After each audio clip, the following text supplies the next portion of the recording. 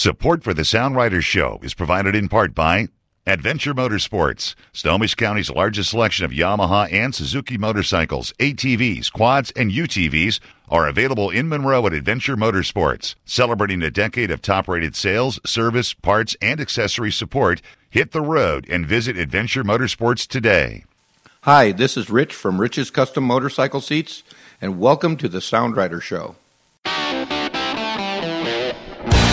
And now live from the Crow's Nest Studio in beautiful downtown Broadview, Washington, join us for the latest episode of the Sound Rider Show, a candid hour featuring the people, places, and things that make up the fabric of one of the top motorcycle riding destinations in the world. And now here are your hosts, Tom Marin, Garrick Roberts, and whoever else happens to drop by today. My brain is like Jell-O. What's going on, Tom? We're at the rally in the Gorge, and I've been working for like 9 days straight. That's why you sound different, and you sound happy. Well, that's just gin and tonic over here. That'll do it, too. Yeah. So we got a live audience here. Audience, are you there? Yeah! All right. Live at the rally in the Gorge for the first time ever, our first live broadcast. And I don't know about you, but I am just excited for this broadcast as I am for the entire rally coming up here over the next few days.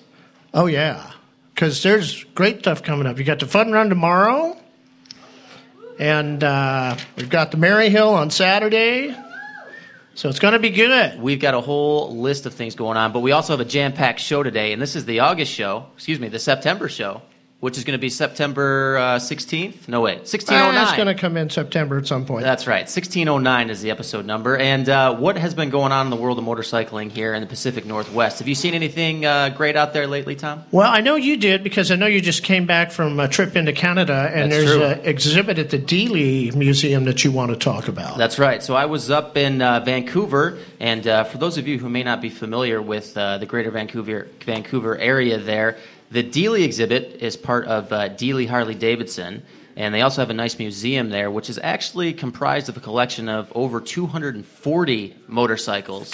And at any given time, they will have probably about 60 to 80 on display, usually a rotating sort of exhibit feature that they do. And this time it was called Motorcycles and Cinema. So do you know anything about motorcycles in movies? So I'm guessing this had like stuff about On Any Sunday or maybe Faster. So it did, yeah. It had a lot of those big highlights, but it also had sort of some references to bikes in movies like Purple Rain with Prince. Oh, yeah. Yeah, or Indiana Jones. They had, it's the Ural knockoff, the DNPER, the sidecar there. But basically the reference to this was they don't have the actual bikes from the movies, but they're trying to tie in pop culture with some of the bikes in the collection here. Yeah. And they had some really good stuff, back to some old like 1912 Harley-Davidsons, some Superiors, Indians, Hendersons. They have a little bit of the Mad Max from Thunderdome in there? I don't think I saw Mad Max, which is kind of disappointing. What's your favorite motorcycle movie, though? What's that? What's your favorite motorcycle movie? Do you have one? I don't have one. Do you have a favorite movie motorcycle moment? Well, I really like Dust to Glory. Anybody like Dust to Glory? Yeah, because it's just so well done, and to me, it's right up there with On Any Sunday.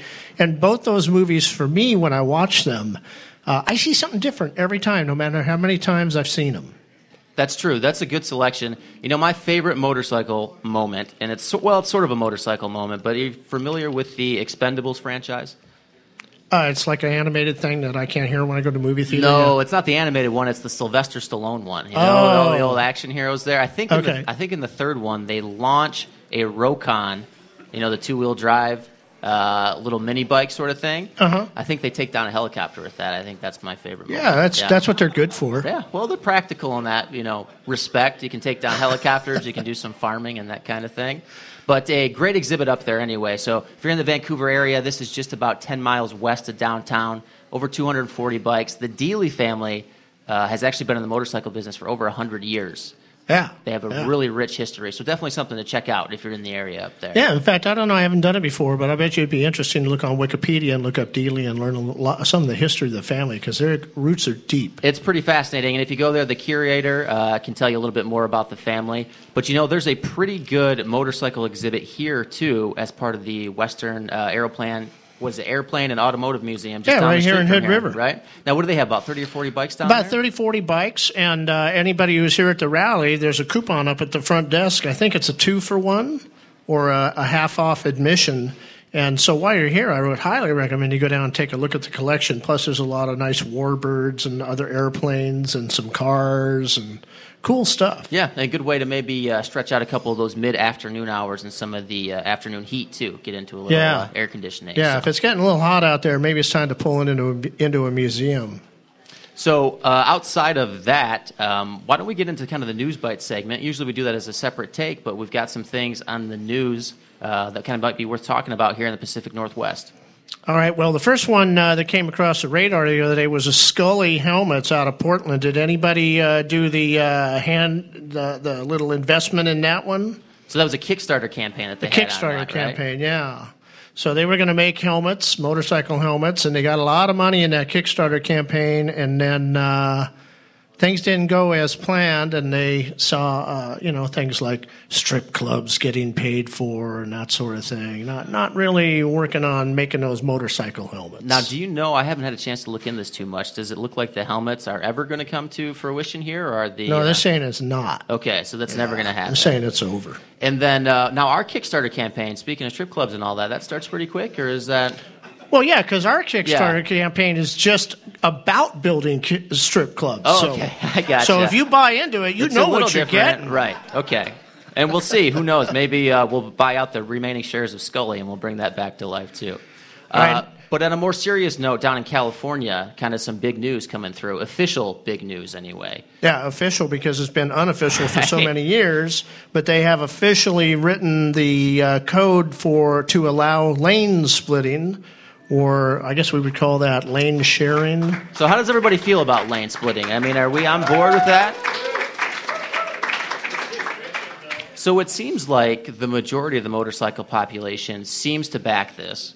Now, we've had some instances here in Washington in the last couple of years where we've tried to get that through. Excuse me, we're in Oregon, but up in Washington where they've tried to get that through. And it seems to be kind of sticking up in the House and that kind of thing. What do you think is the holdback from other states adopting this? They don't ride. They don't ride. I heard that from the audience. Yeah, that's a good point, certainly. But what do you think from like a legal standpoint and that kind of stuff? Well, one of the holdbacks is the State Patrol, who says that it's not safe. Right. So, and I don't think they're going to stop saying that anytime soon. And it also takes a lot of years of lobbying this kind of legislation to get it massaged out where all the verbiage is just right. And then, I don't know if people get tired of dealing with it and finally say, yeah, it's okay, we'll pass it now or whatever. But it takes a long time to get that stuff through. It does seem to take a lot. What do you think? Because originally, obviously, this just passed. August 23rd, this just passed. And this has been sort of more or less common law for, decades? I mean, as long as anybody can remember, right? Down in California. Yeah, because down in California, they didn't have anything that said you couldn't do it. Right. We do. Okay, so there's a... So that's why it was always legal to do, because there was nothing on the books about it. Okay, so now, though, if you're down in California, you have been authorized by the state government, more or less. They did mention in some of the news pieces that I saw on this that we're going to be working with the California Highway Patrol to kind of start to build some sort of curriculum, training, suggestions into the motorcycle training down there. So what it'll do is it'll create the basis of verbiage that will probably be used by other states in the future if it works. Would you be a lane splitter if it were legal up here in Washington and Oregon? To a reasonable degree, but not to an unreasonable degree. If it's a dead stop traffic at 5 miles an hour, I'd probably be splitting lanes. If it's moving at 30 or 40, no way. Roll with the punches there, yeah. Yeah. Oh. I'm sorry, we're getting a little bit of information from the audience. Was that about the stoplights? California is legal up to 30 miles an hour, and you can exceed that by, I think it's 15%. So legal up to 30 miles an hour, it sounds like. More or less is kind of the general guideline. All right. Awesome. All right. Yeah.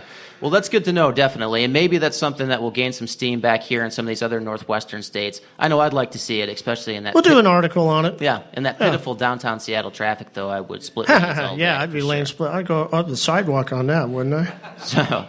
So let's say, though, that they do authorize or legalize lane splitting here in, like, Oregon or Washington. And maybe because, some of the other cars on the road aren't going to be familiar with it just yet, you want to borrow somebody else's bike. What would be a good way to maybe do that? Oh, he's going to the next item now. Let's transition there, yep. So this is one we saw come across the wire today, is there's a new company called Riders Share down in California, and they're doing peer-to-peer motorcycle sharing. So you can put your bike online and have it up for rental.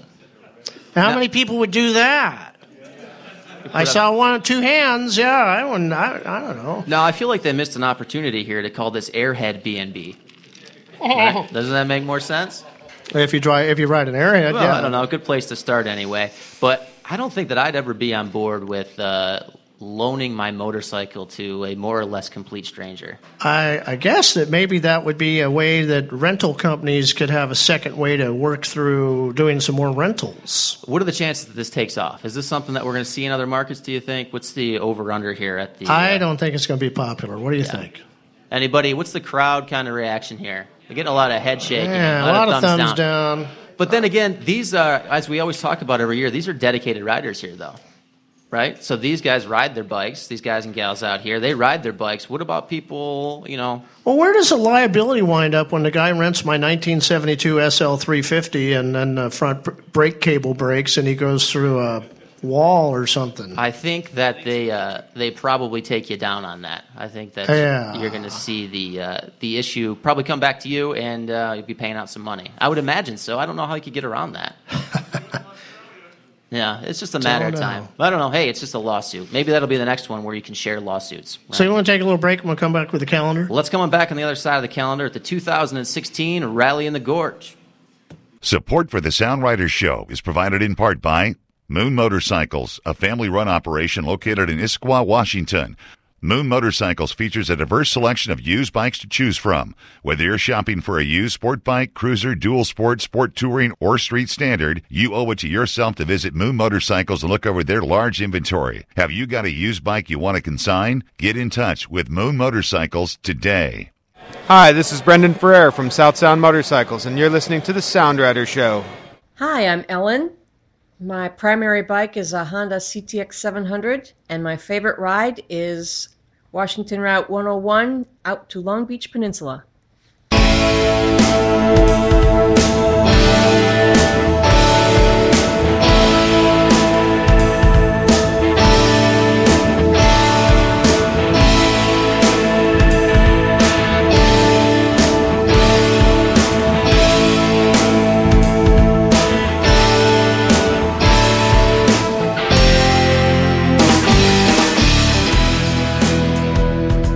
Straight into the calendar segment here on the Sound Rider Show. And just because we're rolling into September doesn't mean that there's not a whole lot going on here in the Pacific Northwest. Starting out on the 3rd and the 4th, we got some flat track racing going on.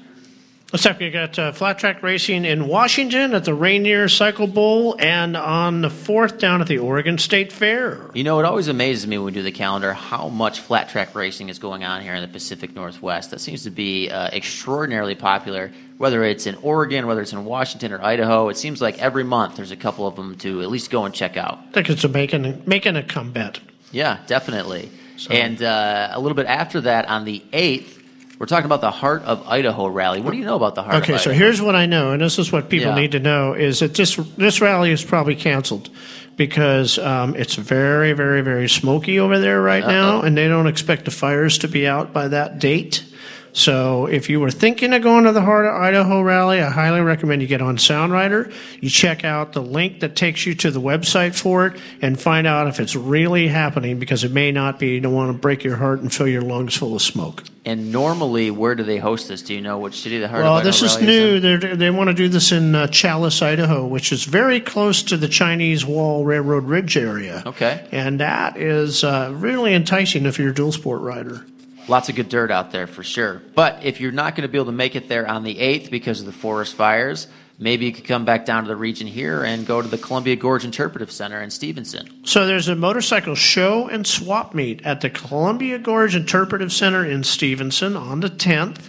And this is the first time they've done this, but the guy who's putting it on is a rider himself, and I think he's going to do a good thing. Sometimes I come down here a couple weeks after, so I may want to go to that.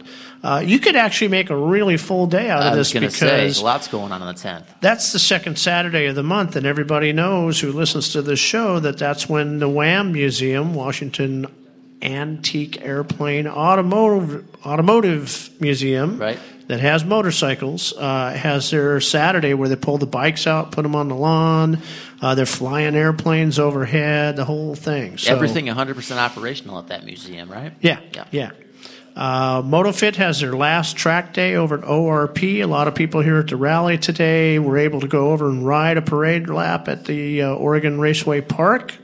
So that's happening. This is one that no one ever wants us to talk about, but everybody wants to know when a date is. On the 11th of September is the Isle of Vashon TT. That's the poker run that's put on by the Vintage Motorcycle Enthusiast. And that's just up in Washington each and every year, I think, right? Yep, and it's usually the Sunday after or the Sunday before Labor Day. On the 16th is the Big Nasty Hill Climb in Idaho. And this is a major deal. This is a Big Nasty Hill Climb. Right. Have you ever seen the photos or anything from it? It looks like it's pretty gnarly out there. It does look nasty. It's most people don't get up to the top. Yeah, what do you think? And then at nighttime, it's like its own little bizarre party. They got people with pickup trucks with trailers connected to them, and on the back of the trailer is like a jacuzzi.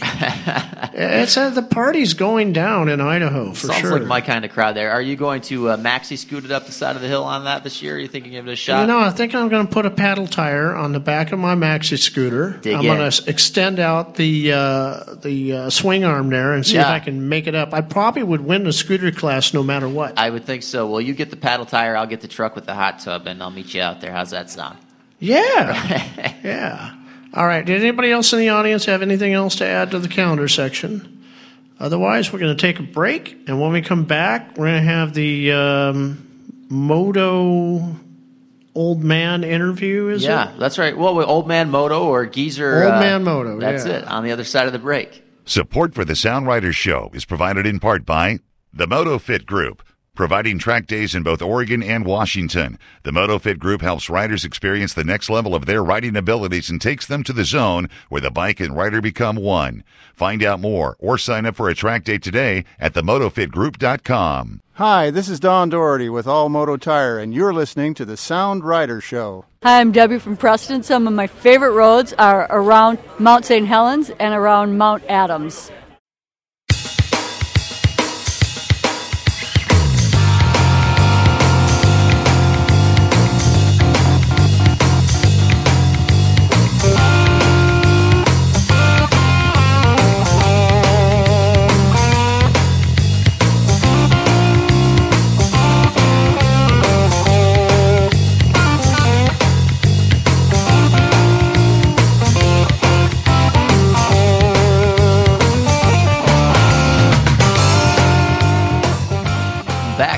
Sound Rider Show, and we're going to do something a little bit different, something we haven't done here on the podcast before.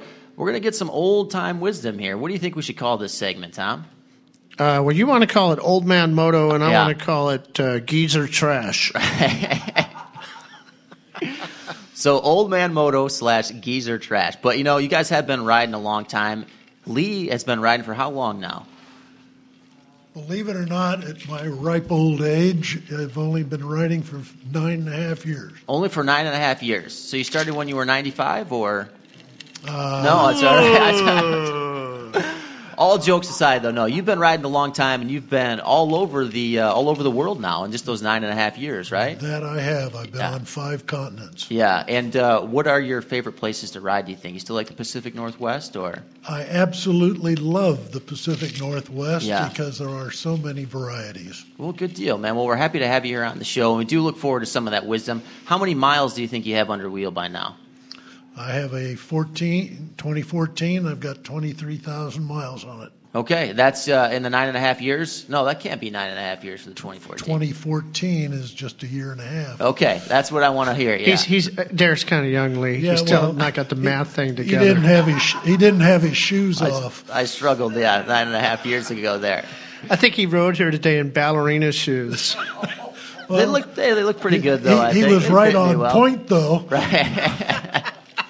So let's talk a little bit about gear, though, because I want to ask you. I saw another old-timer just the other day, actually, in downtown Seattle. What was he, 45? I think he was. I think he was in probably his 60s, if I had to guess. Oh, my God. Yeah, and this gentleman, he had an open-face helmet on, he had a T-shirt on, and he had shorts on, and he had tennis shoes on. What do you guys think of that for kind of appropriate riding gear? Sounds like he was beating the heat. Sounds to me like his wife dressed him. Do you think that's appropriate motorcycle gear, though? I mean, would you guys ever ride in shorts in particular? Well, it's not appropriate for me. Yeah. But that's my personal choice. And, I gotcha. I guess we have to let everybody make their personal choice. And if they spend time in the ER getting gravel pulled out, or they lose, they leave a family behind, I guess that's what they call their personal choice. But sure. My personal choice is I want to do whatever I can to not be in pain if I come off the bike, and I don't know. Yeah, so ever worn shorts, though, on a bike? Have you ever ridden ever at all with shorts on? There's pictures on the internet. Well, my attitude is I've lived too long growing what I've got around me. I don't want to lose it. Well, that's a good strategy, I suppose, yeah. I have to admit, going back to high school days, I had a Lambretta motor scooter, and I did wear flip-flops to work one day, and as I made a left turn, I passed over an area that the street sweeper had just been, and it was very muddy and slippery, and you know what happened, and it sure tore up the feet. So is that why they call you Nine-Toe Lee? Yes. Okay. Sloth toe. So what do you think, though? I mean, maybe if this guy had like a high-vis vest on, do you think high-vis works? Is that going to help him be safer? I am a strong advocate of that. I wear a vis vest. I also wear a high-vis helmet. Do you know, Tom, has there been any studies done or anything like that in regards to high-vis? Well, there was a study by UW on tropical frogs. Which is the color of your jacket. Is that what we have right now? Yeah, tropical frog green. You know what? It's not a bad idea to make yourself as visible as you can, but it's not the ultimate deal. The ultimate deal is what's going on upstairs in your brain. Where's your peripheral vision? Are you watching for the guy who, even though you look like a tropical frog, he doesn't see you because they're out there? So you got to ride like that no matter how bright, no matter what you do to your headlight, no matter how long you extend your blinkers out or whatever, So we're talking about, though, street vision and that kind of thing. Do you guys have any tips for improving one's street vision? Do you have any techniques or anything that you use? I do. You? I would have to say I believe in lights. I have a set of auxiliary lights. I have added a license plate frame that when I let off on the gas begins to blink red, letting the people behind me know that I am slowing down. But again, I agree with Tom that the most important computer aspect, the mechanical thing you can have is what's between your ears, and you look out for yourself. So, Derek, are you asking me the question about vision, what I do with vision, or? Yeah, do you have any techniques for when you're out there? Do you have any sort of mental exercises that you go through to kind of make sure that you do keep your head out and keep tabs on the traffic around you? Yeah, if I'm screwing up on the bike, it's obvious that I'm not looking far enough ahead. Sure. If I'm going through a corner and I have to grab the brakes because I went in too fast, I didn't have my eyes out far enough to begin with, because that's where all the algebra happens. Is the farther you can look ahead, then you can make the decision to roll off the throttle at the right time. And if I'm thinking about somebody trying to send me a text through my Bluetooth in my helmet, my eyes wind up over here, I'm not going to see that corner. That's true. So keep looking in the distance, it sounds like, is kind of a good tip. The further ahead you look, then the better you are in terms of controlling the throttle, the brakes, what you do, when you do it. So that's a great tip for when people are first getting into riding. And we've talked before on some of the motorcycles that would be a good choice for new riders. Usually we talk on the Sound Rider Show about having kind of a lower powered 250cc, 350cc. But I'm wondering, what do you guys think about getting started on a scooter? Well, I did back in those early youths. Sure. I think it's excellent for a younger person. I don't think an adult gets the benefit of what a motorcycle truly feels like with a scooter, but I do go along with the lower horsepower and CCs. So definitely a smaller engine to start. Correct. Same thing, though, on a scooter. Would you ever send a new rider off on a 600cc scooter, or do you think that's just too much power? I'm just letting him go. It's going to be my turn any moment. Yes. Again, I think having the lesser horsepower to begin with is a good idea because you tend to have the time to practice the kinds of things that Tom has mentioned, using your peripheral vision, looking to your left and right, seeing whether cars are moving out of side streets, driveways, what have you. When you're speeding along on a 650, anything, you have a tendency to overlook those things and not use those sensitivities as much as you should. Sure. So get started on something low-powered, whether it's a scooter or a dual-sport bike, whatever it is. Try to keep it to 250, 300. Learn your balance. Learn how the machine responds to the things that you do. Sure. And what's your take, Tom? My take is I love my scooter. Right. I love my Big Maxi scooter. 600cc Honda Silverwing, and I have a blast on it. It certainly has its drawbacks. It doesn't take a pothole as well as a larger motorcycle wheel does. But it's a blast to ride, and it's a whole different ballgame when you're talking about compression and rolling off the throttle because you don't get as much compression when you do. Sure. But definitely, even though I love the bigger scooter, if I was going to suggest to a new rider, maybe you want to try a scooter, I would never want them to get right onto a 600. I'd like to see them on a 125 or a 250. 250 will get them on the highway when they're ready to go. Absolutely. And to follow up on that for new riders, do you guys have anything that if you were to start again, is there anything early in your motorcycling career that you wished somebody would have pointed out to you? Training. So take a class like what, every year, every 2 years? What do you think is appropriate? I'm a big advocate of taking training every other year at least, some kind. And we got all kinds of good stuff here. You could take sidecar training even though you don't want to ride a sidecar. Sure. You could go take the dirt first training. You may not want to ride a dirt bike, but if you keep your chops up and you go and you get in front of an instructor every couple of years, it could tell you some of your bad habits, things that you could be doing better, and maybe you'll walk away with something from a dirt first training class that you'll apply in your street riding, or you might walk away with something from a track day that you're going to apply into your street riding. Well, I think that's a great point, is a lot of times people think, I'm not going to be a racer. Why would I ever do a track day? But there's a lot to learn. I mean, racing is the genesis for a lot of engineering development, but it's also the genesis for a lot of skill development as well. It's also where you get to know your bike better. Right. So you know what its abilities are. So if you want to, jam your brakes into a corner because they're saying that's the exercise, then you're comfortable doing that. So if you need to do it later on in the street, you have that confidence that you can throw those brakes on and not have the whole bike come out from under you. Sure. Well, how about you, Lee? Anything 9.5 years ago that you wish somebody would have let in for you? I wish I'd started a lot sooner. Right. There'd be a lot of more miles under my belt. Well, outside of that scooter many years ago, what was your first bike 9.5 years ago? A 600. A 600, okay. Honda 600 Shadow, which I had to sit on the pillion because I've got sort of long legs. Right. And I had that for about 3 months, put about, close to 6,000 miles on it, believe it or not. Yeah. And said, this is killing me. I can't stand this sitting so far back. I had to look like a sport bike. So I went out and got an 1100, and I absolutely love that. Sure. And now you're on the 2014, and what model is that? That's the RT, the BMW RT, water cooled. And that one's been treating you pretty well? You're pretty happy with that selection? Absolutely love it. That'll be the one they... He really likes riding it in between the recalls. Always tough with the BMWs there, but a hell of a bike, though. I mean, obviously that one. Is that what you had down in South America when you were? No.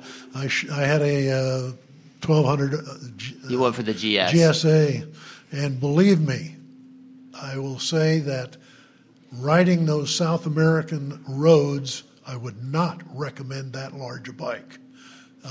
Most of the folks on the tour with me were on 450s. Maybe a couple of 600s, and they did much, much better.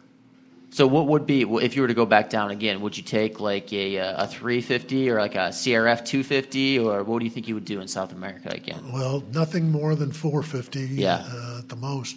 And you see all the good natives there on their 125s and 150s handling all the altitude and all the roads. Yeah. So, again, you don't need the speed.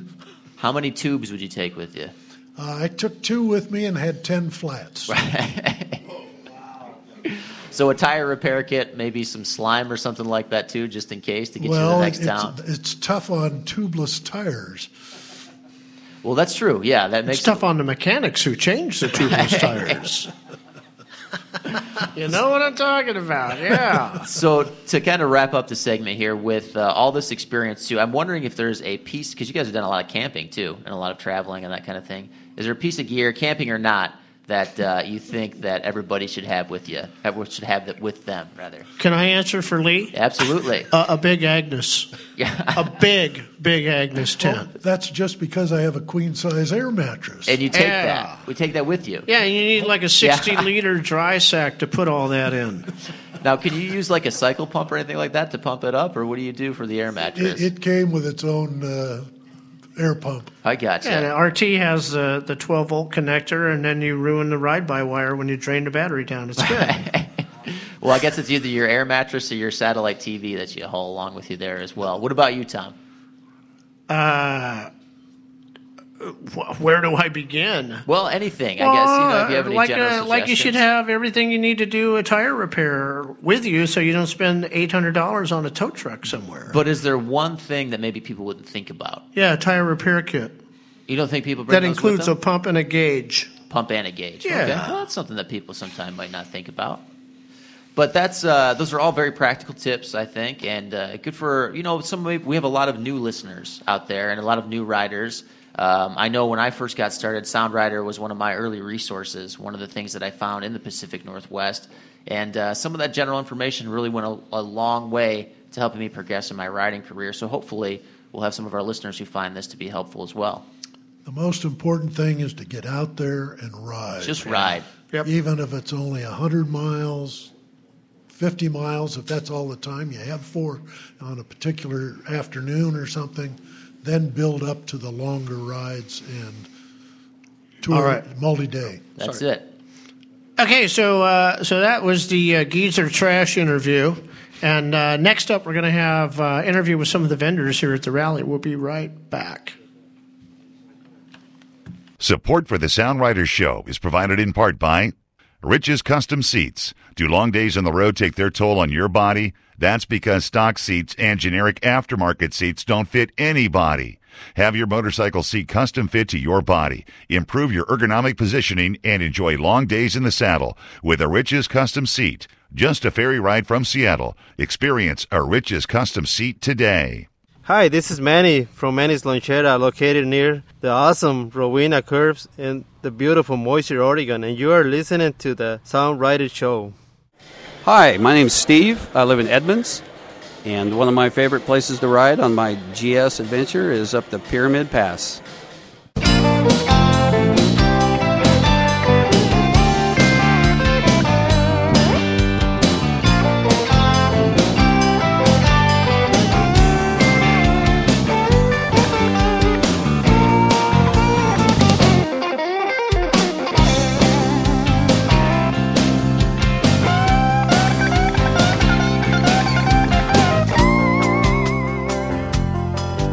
Back live on the Sound Rider Show at the Rally in the Gorge 2016. And we've got a lot of great riders out here, but we also have some pretty great vendors this year. So let's jump right into it. Usually we would do kind of some longer form interviews, but I think we're going to talk to a few different guys today. How's that sound, Tom? That sounds good. And let's give Tracy Jeffries a high five for putting together a really nice roster of vendors this year. Absolutely. Tracy knocked it out of the park. Great help this year. And one of those vendors that she brought down is, of course, Harold from Giant Loop.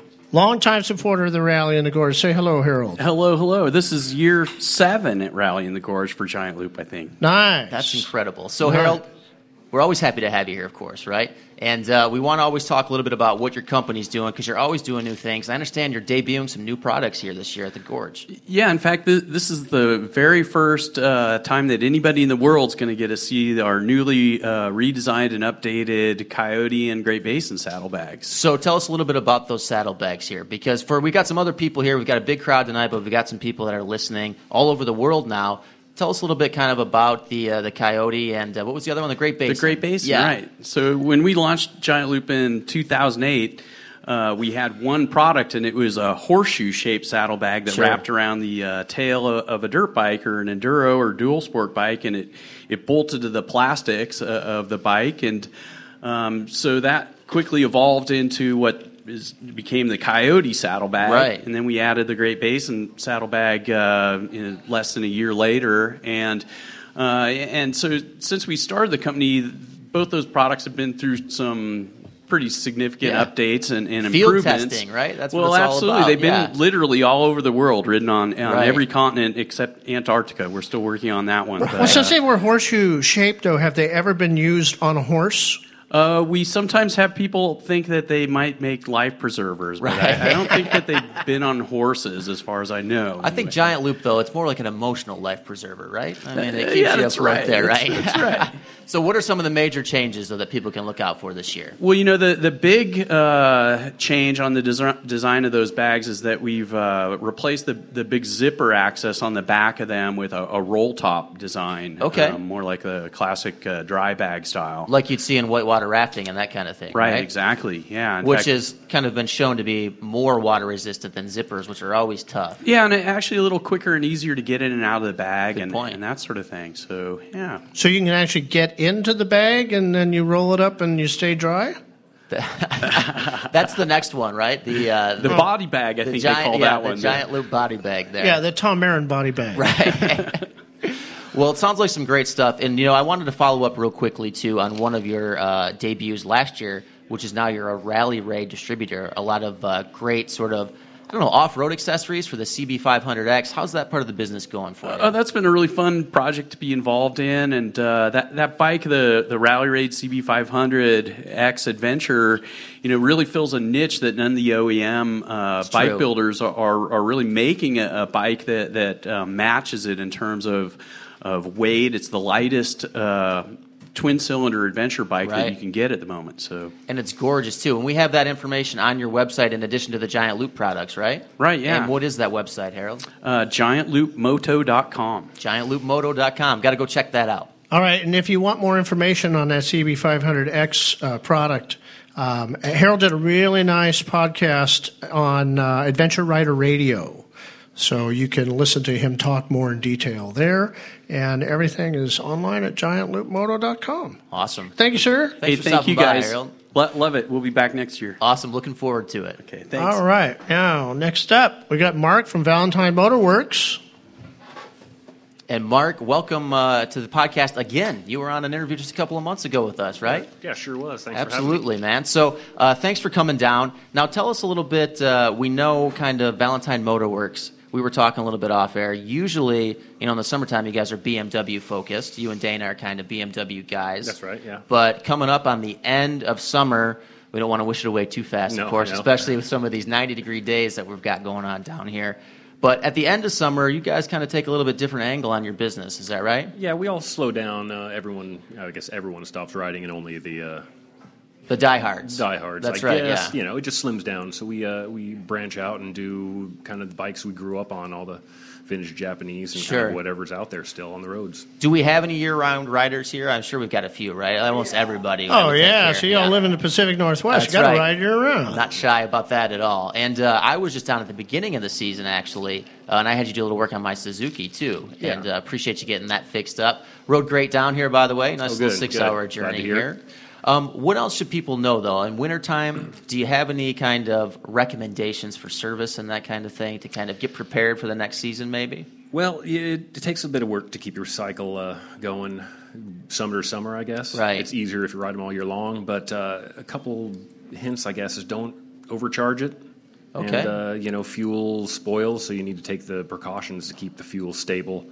or empty. Right, but couple things. The top recommendation would be to ride it year round, right? Yeah, I think so. And we get enough nice days. I mean, you find yourself riding in those, January, February days when the sun comes out. Do you kind of think to yourself, this is a good time to get out and exercise? The climate's pretty good here. We can, you can tough your way through the winter. Yeah, I think we're definitely pretty fortunate to be up here. How was summertime business overall? We're seeing in Seattle, particularly, it's a big European market. Are you seeing more and more like new BMWs? Does it seem to be like it's a pretty steady flow? We get everything. We get old and new, and so summer we're just slammed, and that's why we only do the BMWs because we have so many, and we hate turning away work. But, of course. It just... There's too much to go around. Yeah. Well, I'm glad you were able to squeeze me in, and we're kind of neighbors in that respect. I live just down the street from you there.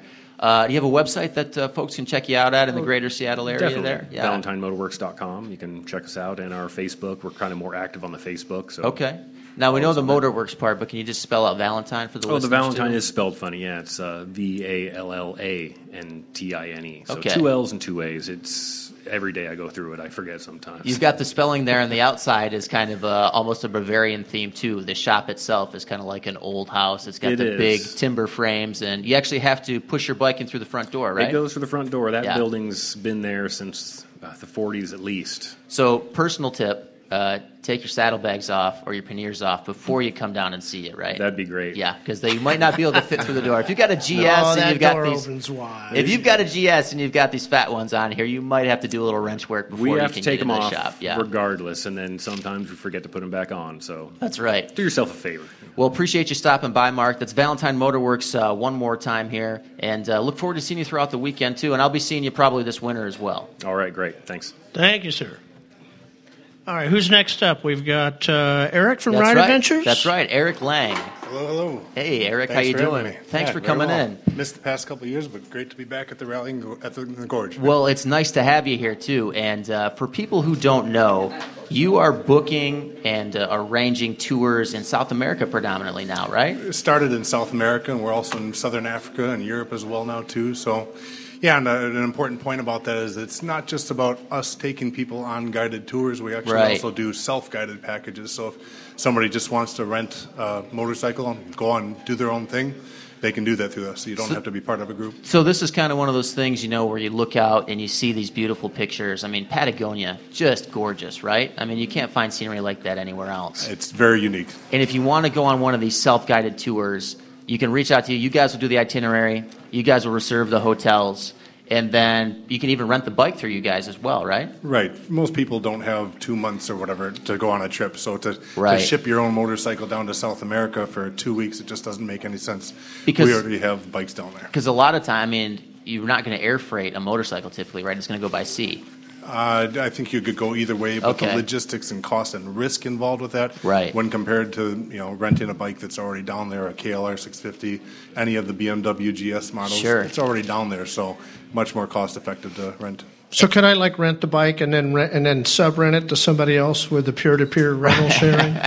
Ultimately, your name was signed on the contract. That's so right. Do whatever you want. Do whatever. I think we just solved the liability issue. It's whoever signs the contract there. Now, you mentioned, down there. And there's one thing that I think kind of sometimes escapes people's minds. We talked about riding all year here, but if you're in the center of the country, if you're in the Northeast, or even if you're further up in Canada, seasons play a big difference. And if you go down south to the Southern Hemisphere and it's December here, it's a lot more like what down there? Opposite seasons. So That's December here is kind of like our December here is like June down there. So opposite seasons, however you want to look at it. So basically wintertime here, you're looking at summertime down there. I live in Oregon, but you won't find me in Oregon much during the winter months because in the winter here, it's summer down there. Right. And So you're summer all year long? Perpetual summer. That was my plan from the beginning. What, it's working out. Make it a living doing motorcycles, and you never see. Well, you only see snow when you're up in the Patagonian mountains or in the Andes, I guess, right? Yeah, definitely. The further south you go, you never quite escape the snow. But middle if you go all the way down to Tierra del Fuego in February, which would be the middle of summer down there, right? You're still going to see snowflakes potentially because you're 700 miles from Antarctica at that point. So a pop quiz for you here. Just one question. And maybe you don't know the answer to this, but I'm curious. Alaska to down to the tip of Chile, which is what is it? That's Tierra del Fuego, right? The end, or Tierra del Fuego is kind of the bottom of the continent. Technically, it's Argentina, I guess, at that point. Well, Tierra del Fuego is part Chile, part Argentina. Okay. Yeah. But how much? As is Patagonia. Do you have any idea what the distance would be, though, from like Alaska if you do a straight picture shot? The sign down there, just beyond Ushuaia. I want to say I've been there so many times. I want to say the sign in Bahia La Patilla says 18,000 miles or kilometers. I can't remember right now. And how much? To Prudhoe Bay. A long way. Yeah. Right. How much of that trip is on pavement and how much on dirt? The Patagonia tours we do right now are down to about 50-50 on and off pavement. Okay. Sure. When I started doing this 7 years ago, it was 98% dirt, but that's an important point to make. That's true. Some of us sort of crave that natural setting, that dirt feeling, and it's a factor that has kept a lot of tourism and cars and traffic away from that region, but each year now we lose about 10% of the Patagonia terrain to installed pavement that's coming in. So, well, South America rapidly developing, much like your business. And where can people find out more about your business? What's the website? www.rideadv.com. You can find info at rideadv.com if you just want to send in and request information. I'll be at the booth out here. You'll see the Sprinter van along Vendor Row, and stop by and ask questions anytime. So if you're here live in the audience, go check out Eric at the booth for Ride Adventures. And if you're listening anywhere in the world, get on the website and check that out. Eric Lang, thank you so much for stopping by on the Sound Rider Show. Appreciate it. All right. Thank you, Eric. All right. We're going to take a brief break, and we'll be right back. Support for the Sound Rider Show is provided in part by South Sound Honda, serving the South Puget Sound region for more than 5 decades. South Sound Honda, located in Olympia, is your destination for fun. This is Garrett Robinette from Trail Tech, makers of Voyager. You're listening to the Sound Rider Show. Hi, this is Carl. I live in Yakima, Washington. One of my favorite places to ride is Northeast Oregon because there's nobody out there.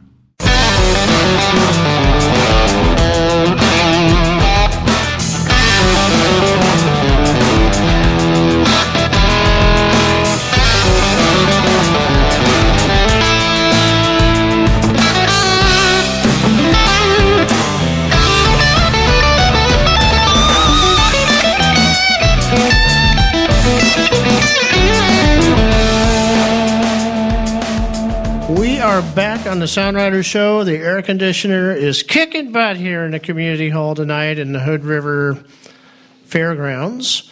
And we've got a few more interviews of the vendors who are here. It's really nice to have all these guys in one place at one time so we can get them on the air and find out more about them. That's great because we've got so many vendors here in the Pacific Northwest, so many motorcycle companies, and it's awesome to get the word out. And you talk about the air conditioner kicking butt, but let's say you want to be a kick-butt dirt rider. Who would you go and see, do you think, Tom? I would have to go see the guys up at Dirt First. And it just so happens we have one of them here with us, right? Yeah. Dirt Bike Motorcycle Safety Training, is that it? Dirt Bike Safety Training, that's correct. That's it. Jason, welcome to the Sound Rider Show. Thank you for stopping by, and thank you for coming back again. We've had you here for a couple of years at the rally now, right? You have, and it's been great. You guys run a good program out here, good rally, and we really appreciate being invited back. Well, and we love having you here for sure. So let's talk to people a little bit about some of the programs that you guys offer, because you kind of have a wide range of skill levels, even some individual clinics I overheard. It sounds like you guys have been pretty busy with one-on-one training lately. Is that right? Yeah, I had a private lesson with the CEO of a beer delivering company on Wednesday morning at 5 o'clock in the morning. Wow. Then loaded up the trailer and drove all the way here. What did you put in the trailer? Is this beer delivery guy got something? No, I wish so. It's been a nice delivery to the rally, but right now we kind of get as many dirt bikes in, and then we're kind of playing Tetris to get all the gear that we need to make sure folks have safety gear as we're going through the program. Now, I'm interested with these individual training sessions. Are you seeing more guys riding dual sports, or actually people wanting individual training sessions for dirt bikes? Well, there's it's kind of 50-50. Some folks want to come and they want to learn how to ride or be more efficient with their skills on off-road. Right. Or some folks are getting ready for a adventure ride. Sure. And so they want more time devoted to them. So they'll book a private lesson, and usually we do anywhere from 4 to 6 hours on that private lesson and get them taken care of. So even just outside of the private lessons, because I think if I'm remembering right from your guys' curriculum, you have like 100 level, 200 level, 300 level sort of breakdown as far as progressions in classes too, right? That is correct. So kind of like basic riders and then advanced and then some pretty gnarly stuff you can get into as well with you guys. Is that right? That is correct. Yeah. What are some of the concerns that people have when they first come to you? What are some of the major things that they want to learn? Do they come to you with specifics? Like, I'm going on this ride and I know there's going to be mud or there's going to be loose sand. Like, you got to teach me how to ride in sand. Or are people more like, I just bought a $20,000 GS and I don't really know what to do with it. Can you kind of put me in a position here? Or Absolutely. Yeah. So we get a lot of both. Okay. So we get the new rider that comes to us that's completely freaked out. Right. And we're working towards every exercise at building confidence. And let's face it, 100% of riding is confidence. That's true. If you have confidence, you can do more on the bike. You're more confident in each exercise that you build. Right. And Gary LaPlante, it's a great testimony to what he has put together on each exercise in line and in place to how we deliver the message for the customer. Because a lot of this stuff is very, skills in general, but particularly in motorcycling, it's very sort of pyramid, right? I mean, it's like get your basics down, and then you can do 75% of everything, but then kind of stack on top of that and keep progressing until you reach that point where you can kind of manhandle a 600-pound full-up GS, right? Absolutely, absolutely. And our concept is that when you buy that big GS, and a lot of these folks are buying them, and then they don't know how to ride them. Sure. And it's a 500-pound motorcycle Right. plus. So we'll get them to understand, hey, put that aside for the day. Come ride our dirt bikes.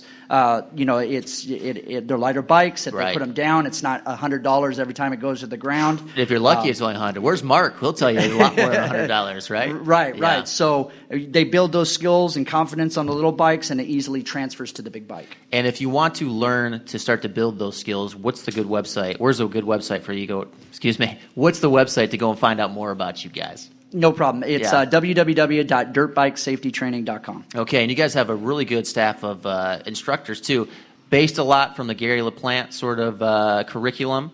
He's kind of the guy who's kind of developed this, and now you've got guys who've been, with you for 15 years, 10 years? How long have a lot of your instructors been around? The instructors right now are myself and my partner, Whitney. Sure. And we are looking to expand our instructors throughout the Pacific Northwest. Okay. Whitney and I had purchased the franchise of Oregon, Washington, Idaho, and Montana. We've done great with the business this year throughout our first full year, and we'll be looking for our second year to be expanding into those states. Beautiful. Well, go check them out. Dirt First. Thank you so much, Jason, for being on the show here. Really appreciate it. Hey, thanks for coming by. Yeah. Thank you, guys. Appreciate it. All right, next up. We're going to talk to Lee Block.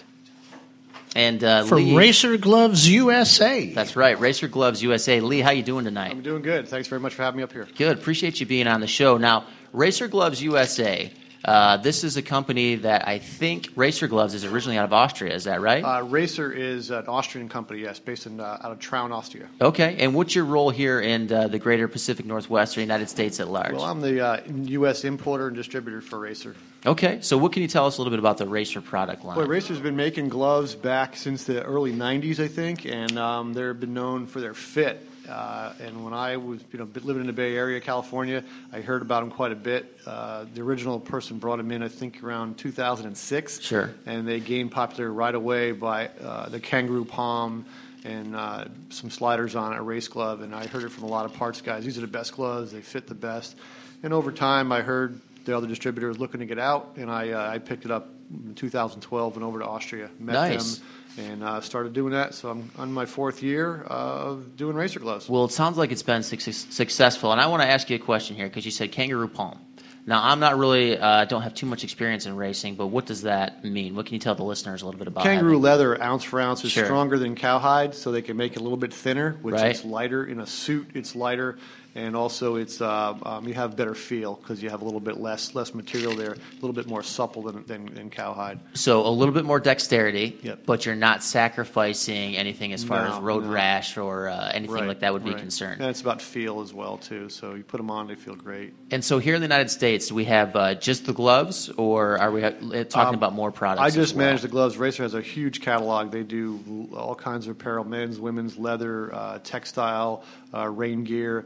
It's a challenge to bring that stuff over, the euro versus Sure. the dollar and freight. So we'll a little bit at a time. I like to been successful so far, focusing on just gloves, and it's a quality product, a high-end product. That's how we do it. Well, the gloves look great, and now with a company like Racer, I know that the emphasis is on racing gloves. But it looks like a lot that you have on display here too would work pretty good for kind of some dual sport riding as well. The name is deceiving, and I ride everything. I ride off-road, dual sport. I have a GS. I road race. So there's quite a variety of gloves there. There's probably 3 here that work for dual sport riding. Right. I don't really. Is this a glove for a Harley? Is this a glove for a BMW? I can't really classify it. You could have a Harley guy riding a race glove, but I have several guys riding GSs with race gloves. Do you have any black and orange gloves? Because that's what I need for my Harley. Right. I do. Otherwise, I do. Do they have little tassels? We can add some tassels. We can add tassels. Yeah. Customization there. That's right. So it's about protection. I have. There used to be back in the 80s. There was I think it was a helmet commercial. Like if you have a $10 head, wear a $10 helmet.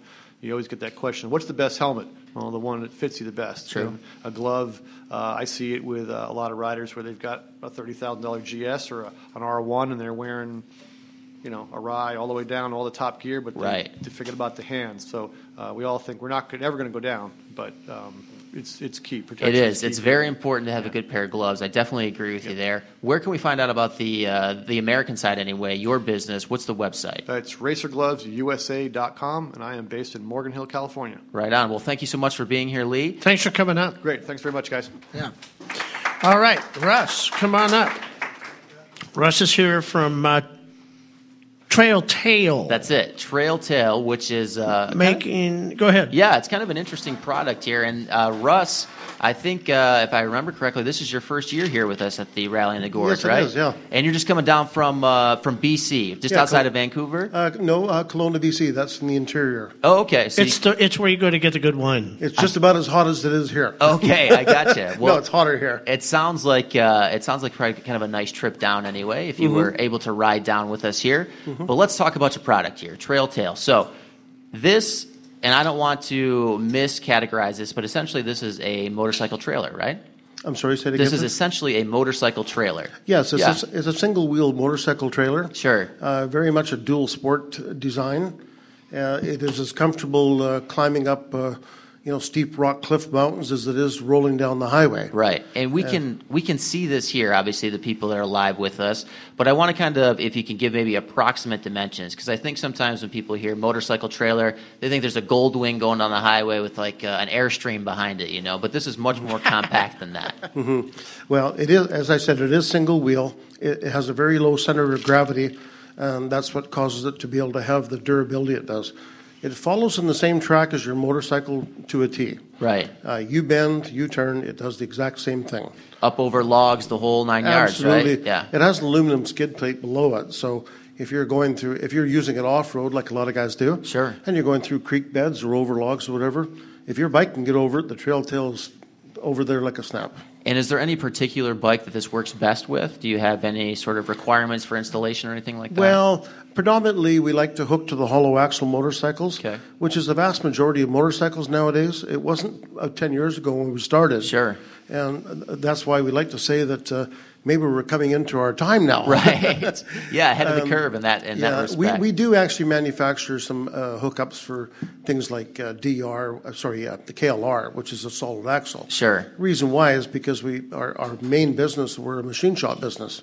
So we're tool and die, machine shop, and that's why we can build what we build. So this is kind of the experience for you. Did this come like, I have the manufacturing experience, and then one day you're kind of going down on your motorcycle and you go, you know what? It'd be great to have, X, Y, and Z behind me as well. How can I mesh these together and make it work? Well, the inventor of the product, Friso Stoke, actually, which you can see him on these videos that are running in the far corner all weekend long.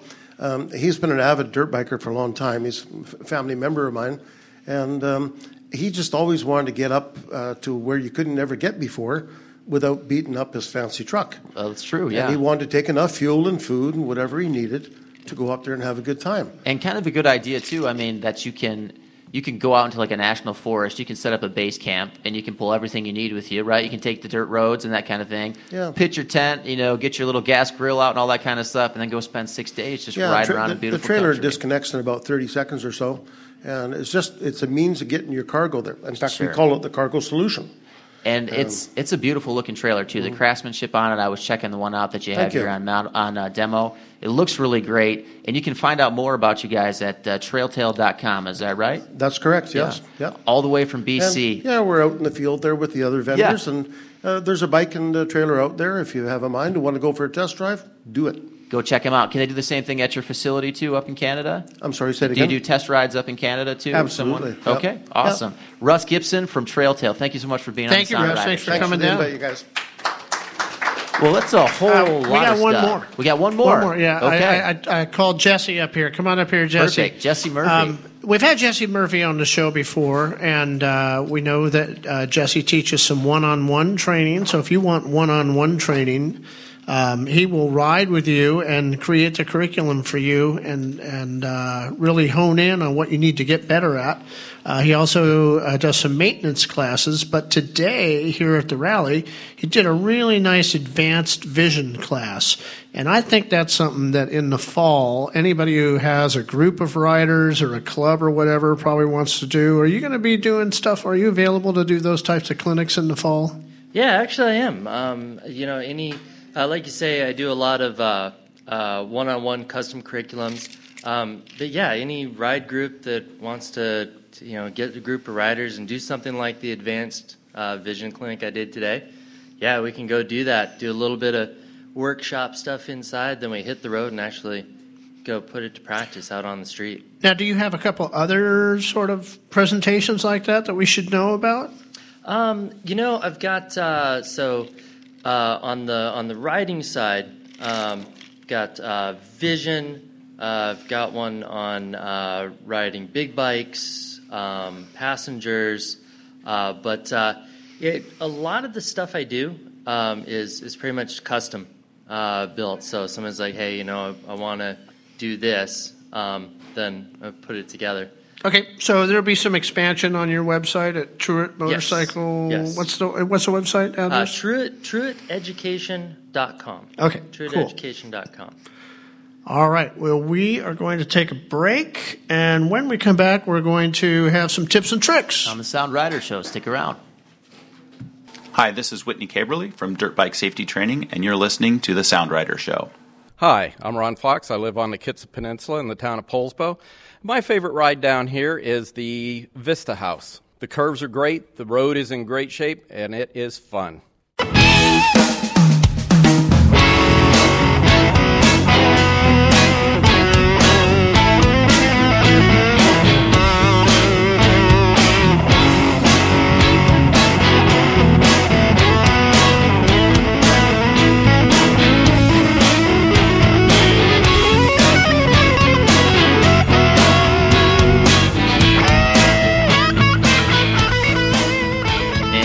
Winding things down here on the Sound Rider Show. This September episode live from the rally in the Gorge. Lots of good stuff today. It was a hell of a good time. I'm glad we had a chance to do this. Yeah. And we always wind up with some tips and tricks, and we never share those with each other before the last segment here. You want to lead in this month? Yeah, I'll lead in. This one comes from my friend Norm Hogan. He gave this one to me, and I think it's a good one. It's a really good one.